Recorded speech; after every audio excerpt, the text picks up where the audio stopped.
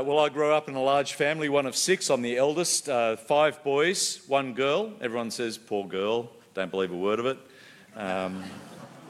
We call her princess. That's pretty much right. But growing up in a large family, savouring food was never a thing. It was just eating food because people would eat your food off your plate if they perceived you weren't doing it fast enough. Even if you were saving something for later. This is mine. Don't touch it.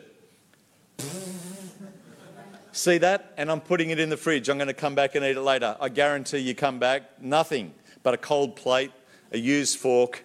It had been eaten. Savouring was not a thing in our house when I was growing up. But in our passage today, Paul is calling on us to savour. Paul's call in our passage is to savour the Saviour. Other people use terms like delight in Jesus or taste and see that the Lord is good. How do we do that? How do we savour the Saviour? How do we dine on the divine? That's what we're going to take a look at today. Paul's first instruction on how to savour the Saviour is to rejoice in Christ. Take a look at verse 1. In verse 1 he says, "Further, my brothers and sisters, rejoice in the Lord. It is no trouble for me to write the same things to you again, and it is a safeguard for you." Paul says, rejoice. I've said it before, I'll say it again, rejoice. Reminds me of that dreadful song from the 80s, rejoice in the Lord always, and again I say rejoice, rejoice in the Lord always, and again I say rejoice, rejoice, rejoice, again I say rejoice, rejoice, rejoice, again. Do you remember that one? And it got worse, didn't it? Because he sang it in rounds. All right, this section do it, and now this section, oh, it's dreadful. But Paul's rejoicing is not an annoying repetition, but a fully orbed delight in the good news of Jesus. He knows the assurance of placing your faith in Jesus. He knows the confidence and the hope in this life and the assurance of life to come by placing his faith in Jesus. And he says, I rejoice.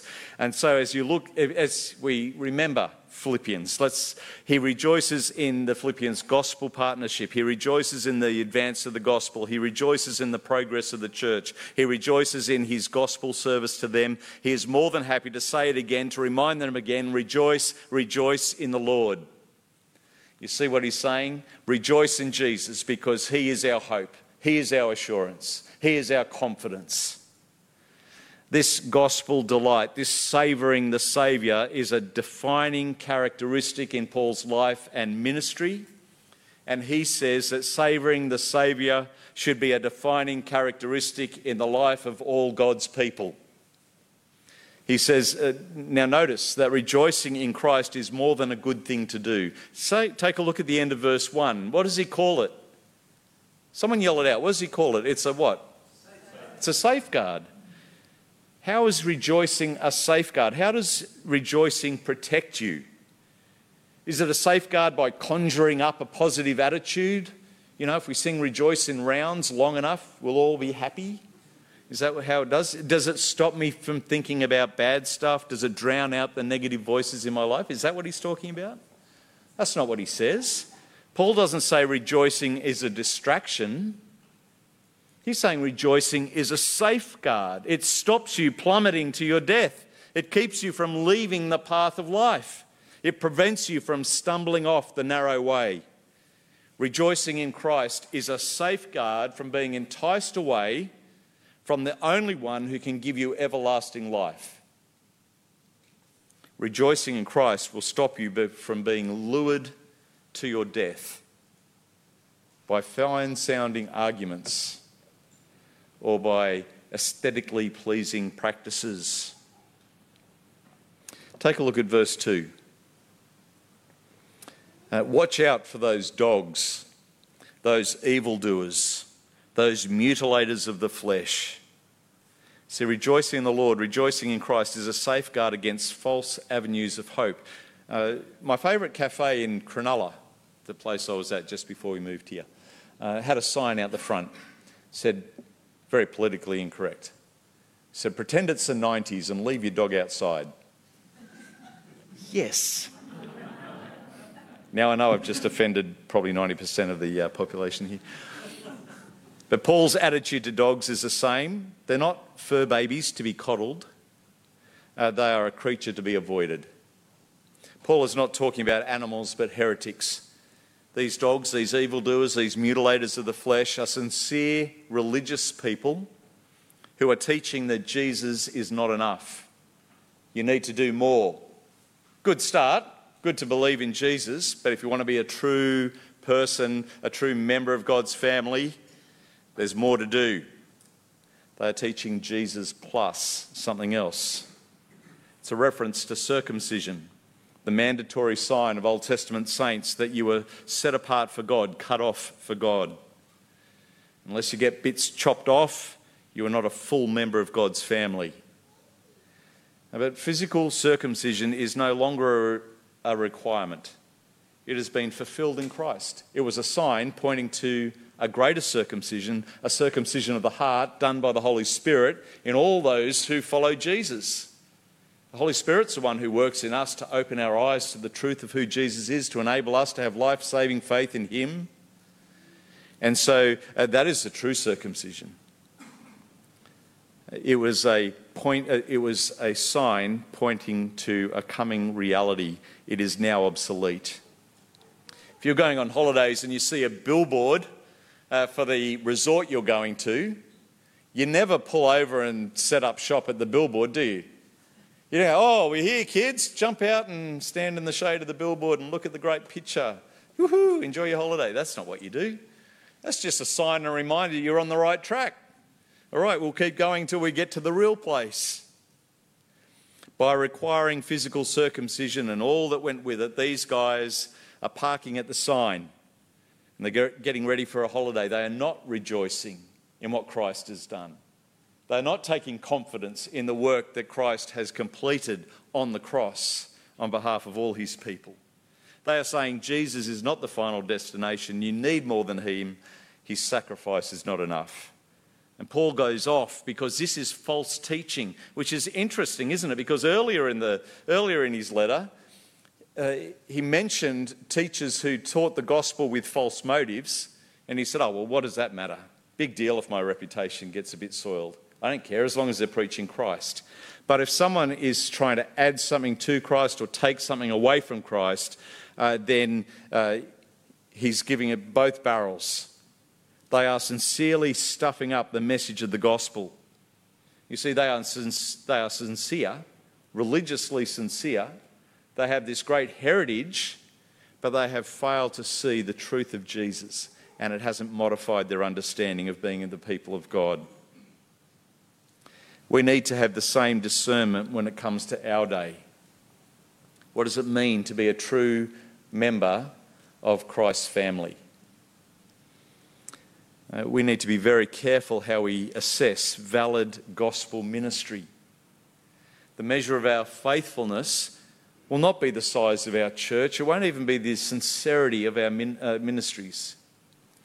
It will be, how are we rejoicing in Christ Jesus? How are we pointing others to Christ Jesus? How are we enabling them to hear the good news of Christ Jesus? How are we upholding him in all that we do?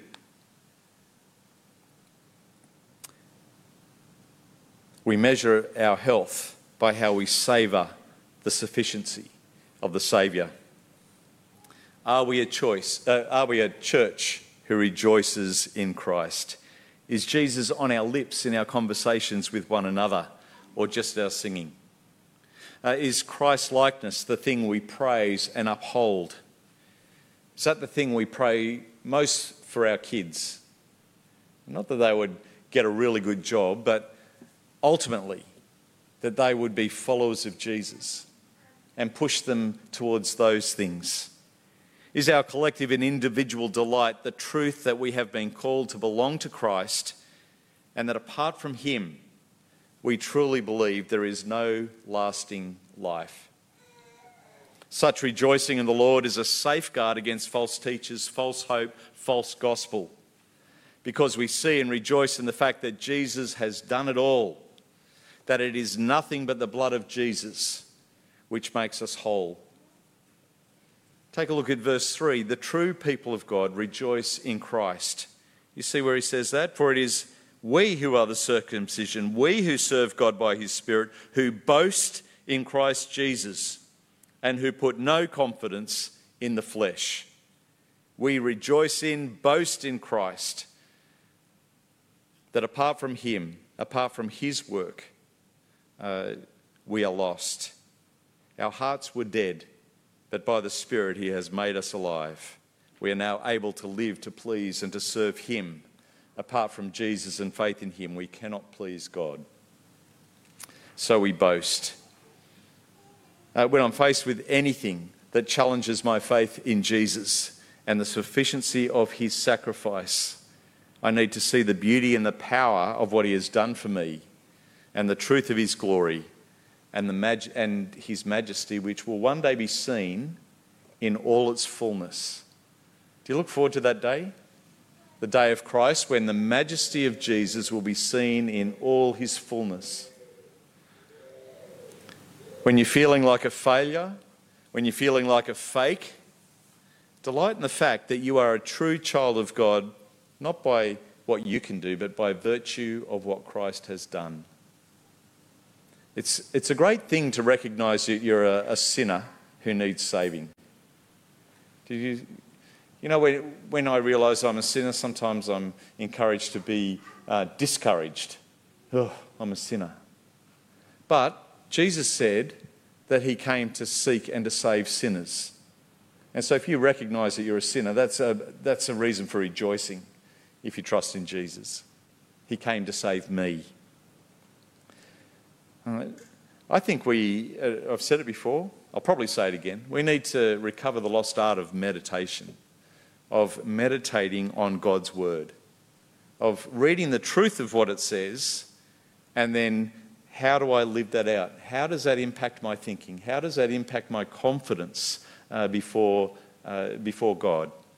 How does it help me to live in a way which rejoices in my Saviour, savours my Saviour? I knew I'd get that messed up when I wrote that line. Rejoicing reminds you that there is nothing more glorious, nothing more worthy, nothing which should grab my attention more or my desire more or my passion more than the saving truth of the gospel, the glory of the risen Lord Jesus. And so Paul says, rejoice, because the more we rejoice in Christ, the less we'll be lured away by things which lead to death. So that's the first thing, rejoice in Christ. Second, rest in Christ, verses 4 to 9. Because it's not you, it's Jesus. Now from verse 4 to 9, Paul is reflecting on resting in Jesus, savouring the Saviour through appreciating the extent of his work for us. Take a look at verse 4. So he's just been talking about confidence in the flesh, and then in verse 4 he says, though I myself have reason for such confidence, if someone else thinks they have reasons to put confidence in the flesh, I have more. If life is a 100-metre sprint, I am Usain Bolt, says Paul. No, well, I don't know, whoever the reigning champion is at the moment, but no one can beat me. Paul was a pin-up boy for Judaism, the quintessential Israelite, by nature and by nurture. We see that in verses 5 and 6. Take a look. So the first part of verse 5, all these things were by nature made him an Israelite. He had nothing to do with any of this. Verse 5, he was circumcised on the 8th day. He had nothing to do with that. He was born into a devout Israelite family. He was of the people of Israel, the tribe of Benjamin, a Hebrew of Hebrews. So that's by nature perfect. By nurture, look at this. The rest of verse 5. In regard to the law, a Pharisee. I worked hard at being good at the law. I was set apart for the law. Verse 6. As for zeal, persecuting the church. As for righteousness based on the law, faultless. I did everything in my power to work hard at being one of God's people. I was a quintessential Israelite by nature and by nurture. He is the celebrity student. Every school has a kid. You know the kid. Really good at the academic part. Really good at sport. Really good looking. Yeah, that wasn't me. But it was Paul. That's Paul. If anyone ever had any reason to trust in his own efforts, any reason to feel confident about what he could do from a human perspective, it was Paul. There's a school in Sydney called James Roos Agricultural School. I think it tops the ATAR rating every year in the HSC, the Year 12 exams. So the highest mark you can get is 99.9. The students at that school, I'm led to believe, talk about their marks. Oh, I got 0.7. I got 0.8. The 99's just assumed. That's how good the school is. Paul's saying, I got 0.9. I got 99.9. I got full marks, but it was all in the wrong test. I was the furthest out in front, but I was running in the wrong direction. Having met Jesus, now I realise what a loss that was. I was trusting in the wrong things, expending my energies in the wrong direction, relying on the wrong stuff that would not save. I was wearing little floaties in the Sydney to Hobart, just in case. Forgot to read, this is not a flotation device. Things that would, on the last day, disappoint and result in shame were my hope. But take a look at verse 7. In verse 7 he says, "But whatever were gains to be, I now consider loss for the sake of Christ. Those things got in the road of me seeing my need for Jesus and what he had won for me. Now I rest in the Lord Jesus. I rest in Christ." That's what he's saying in verse 8 and 9. Take a look at verse 8 and 9.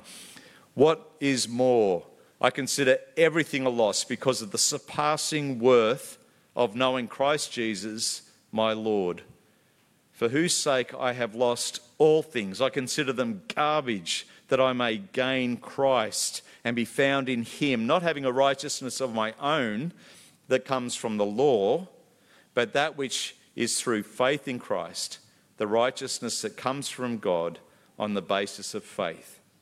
Just take a look at verse 9 for a little bit. Paul is saying, it is not a righteousness that I earn, but it's a righteousness, a right standing with God that I receive. I have been declared right with God because of my faith in Christ. I trust Christ when he's saying, "I am the way, the truth and the life. No one comes to the Father except through me." I trust him in that. And so God declares that I am right with him.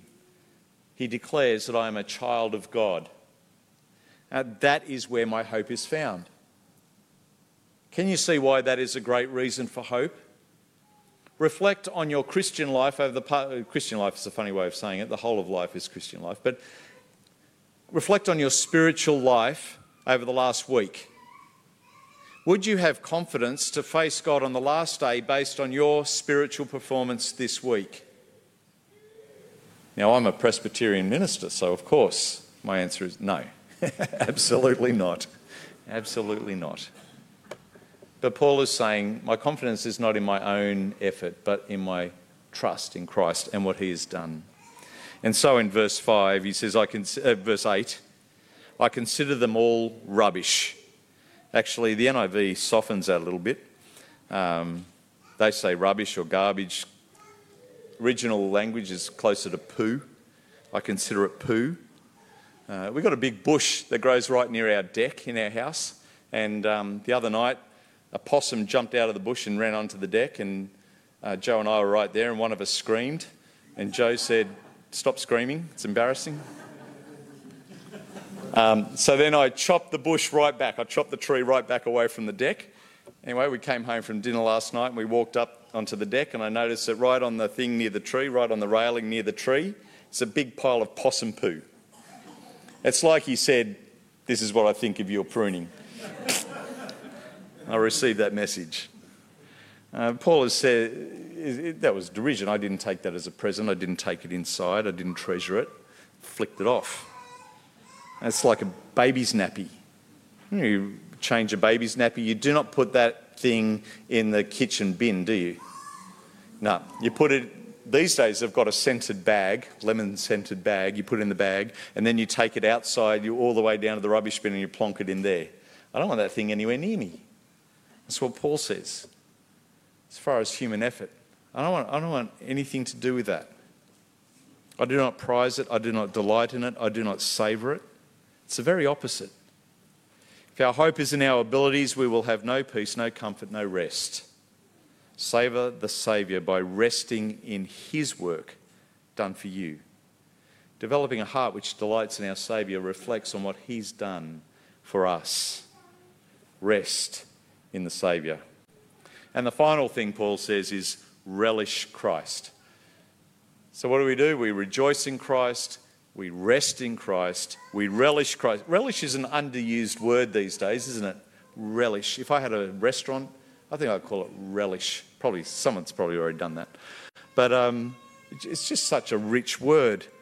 You savour the Saviour as you live a life of response to him, delighting in him, relishing him. That's what Paul's talking about in verses 10 to 11. Take a look. I want to know Christ. And consider, how is Paul writing this? I want to know Christ. I want to know the power of his resurrection and participation in his suffering, becoming like him in his death. And so somehow attaining to the resurrection from the dead. It's a real sense of engagement, isn't it? Paul's words here, to know him, to experience him, to share with him in his sufferings, to take on his characteristics. It's a sense of purpose and determination, a desire to grow in understanding and experience Jesus and his life at work in you. Seems to me that this is a genuine response of love. I had the image of a young Christian couple engaged to be married. And you know what these young people are like. They just want to hang out all the time and get to know one another. But in the context of a Christian relationship, that only takes them so far. But they still spend heaps of time together. They still spend a lot of time talking about things and talking on the phone, even though they've just been spending hours together.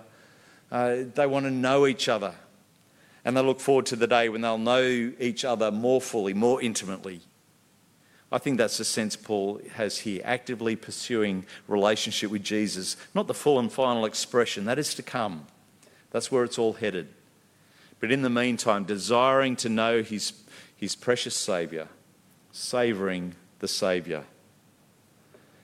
I want to know Christ, to experience him at work in my life. Is that something you relate to? Do you want to know Christ more? Do you want to experience him more at work in you, to grow in your understanding? That line out of the Dead Poets Society, suck the marrow out of life. I love sucking the marrow out of a big beef bone. Have you done that? So good. So good. I don't know what the vegan version of that is. Sucking the seeds out of an eggplant or something. Whatever you enjoy. That's the sense, isn't it? To know Christ more, to experience him more. I really do want that. But sometimes I don't feel like I want that. And so I have to pray, Lord, help me to want to love you. Help me to want to delight in you, to experience you. I think that's a great prayer. To see the same power that rose Christ from the dead to be at work in me, changing me, shaping me, nurturing me to likeness in Christ. That I would more naturally desire what he desires, that my life would be shaped by his character. Not my will, Lord, but yours be done. I trust you with my very life, to your glory and honour. At the men's breakfast, Doug was surprised when he was interviewing me to find out that I knew who Renoir and Picasso were. I'm not a cultured South African like himself, so it was a bit of a surprise for him. But actually, luncheon of the boating party. I don't know if you know that painting. It's done by Renoir, my favourite painting. And when we were first married, we had absolutely no money, but one birthday, Joe bought me a print of Luncheon of the Boating Party, and that hung proudly on our wall. It's like a snapshot of friends, and in the picture, there's a group of friends and they're all on a balcony and they're overlooking a lake with sailing boats, and it looks like they've been out sailing in the morning and they've just finished this sumptuous lunch. There's leftovers on the table and half-drunk bottles of wine, and people are just enjoying one another's company. There's a contentment and a real camaraderie. It's a beautiful picture. I think it captures it. Renoir's done a great job of capturing it. Anyway, Joe and I were in Paris one time, a fair while later, and we were looking everywhere for luncheon at the boating party because I wanted to see it. Then I learnt that it's not in Paris, it's over in Washington. So then a few years later I was in Washington and I took the trip and I went out to this place where it was and I stood in front of it, absolute awe. It was much bigger than my print in our lounge room, much bigger, much brighter. It was just magnificent. And I could do nothing but stand and admire the ingenuity of Renoir, the creator, to enjoy the fruits of my search, to marvel at the impact that this painting was having on me. It was better than I could imagine. But I couldn't do anything other than just savour. I couldn't add anything to it to make it better. If I added anything to it, it'd just take away from it. I couldn't take anything from it because I would do the same. It was better than I could have imagined. It had a deeper impact on me than I could have imagined. But do you see that in this example, the truth of savouring the Saviour is much the same, coming to understand his glory in a fuller way, in a growing way, in a way which helps you to appreciate him more. It's an active engagement in living your life in Christ, for Christ, to know Christ and to experience Christ that prepares us for heaven, to savour his beauty, that through him alone we are given the authority to be called the children of God, heirs with Christ and eternal life. Let me encourage you to savour the Saviour.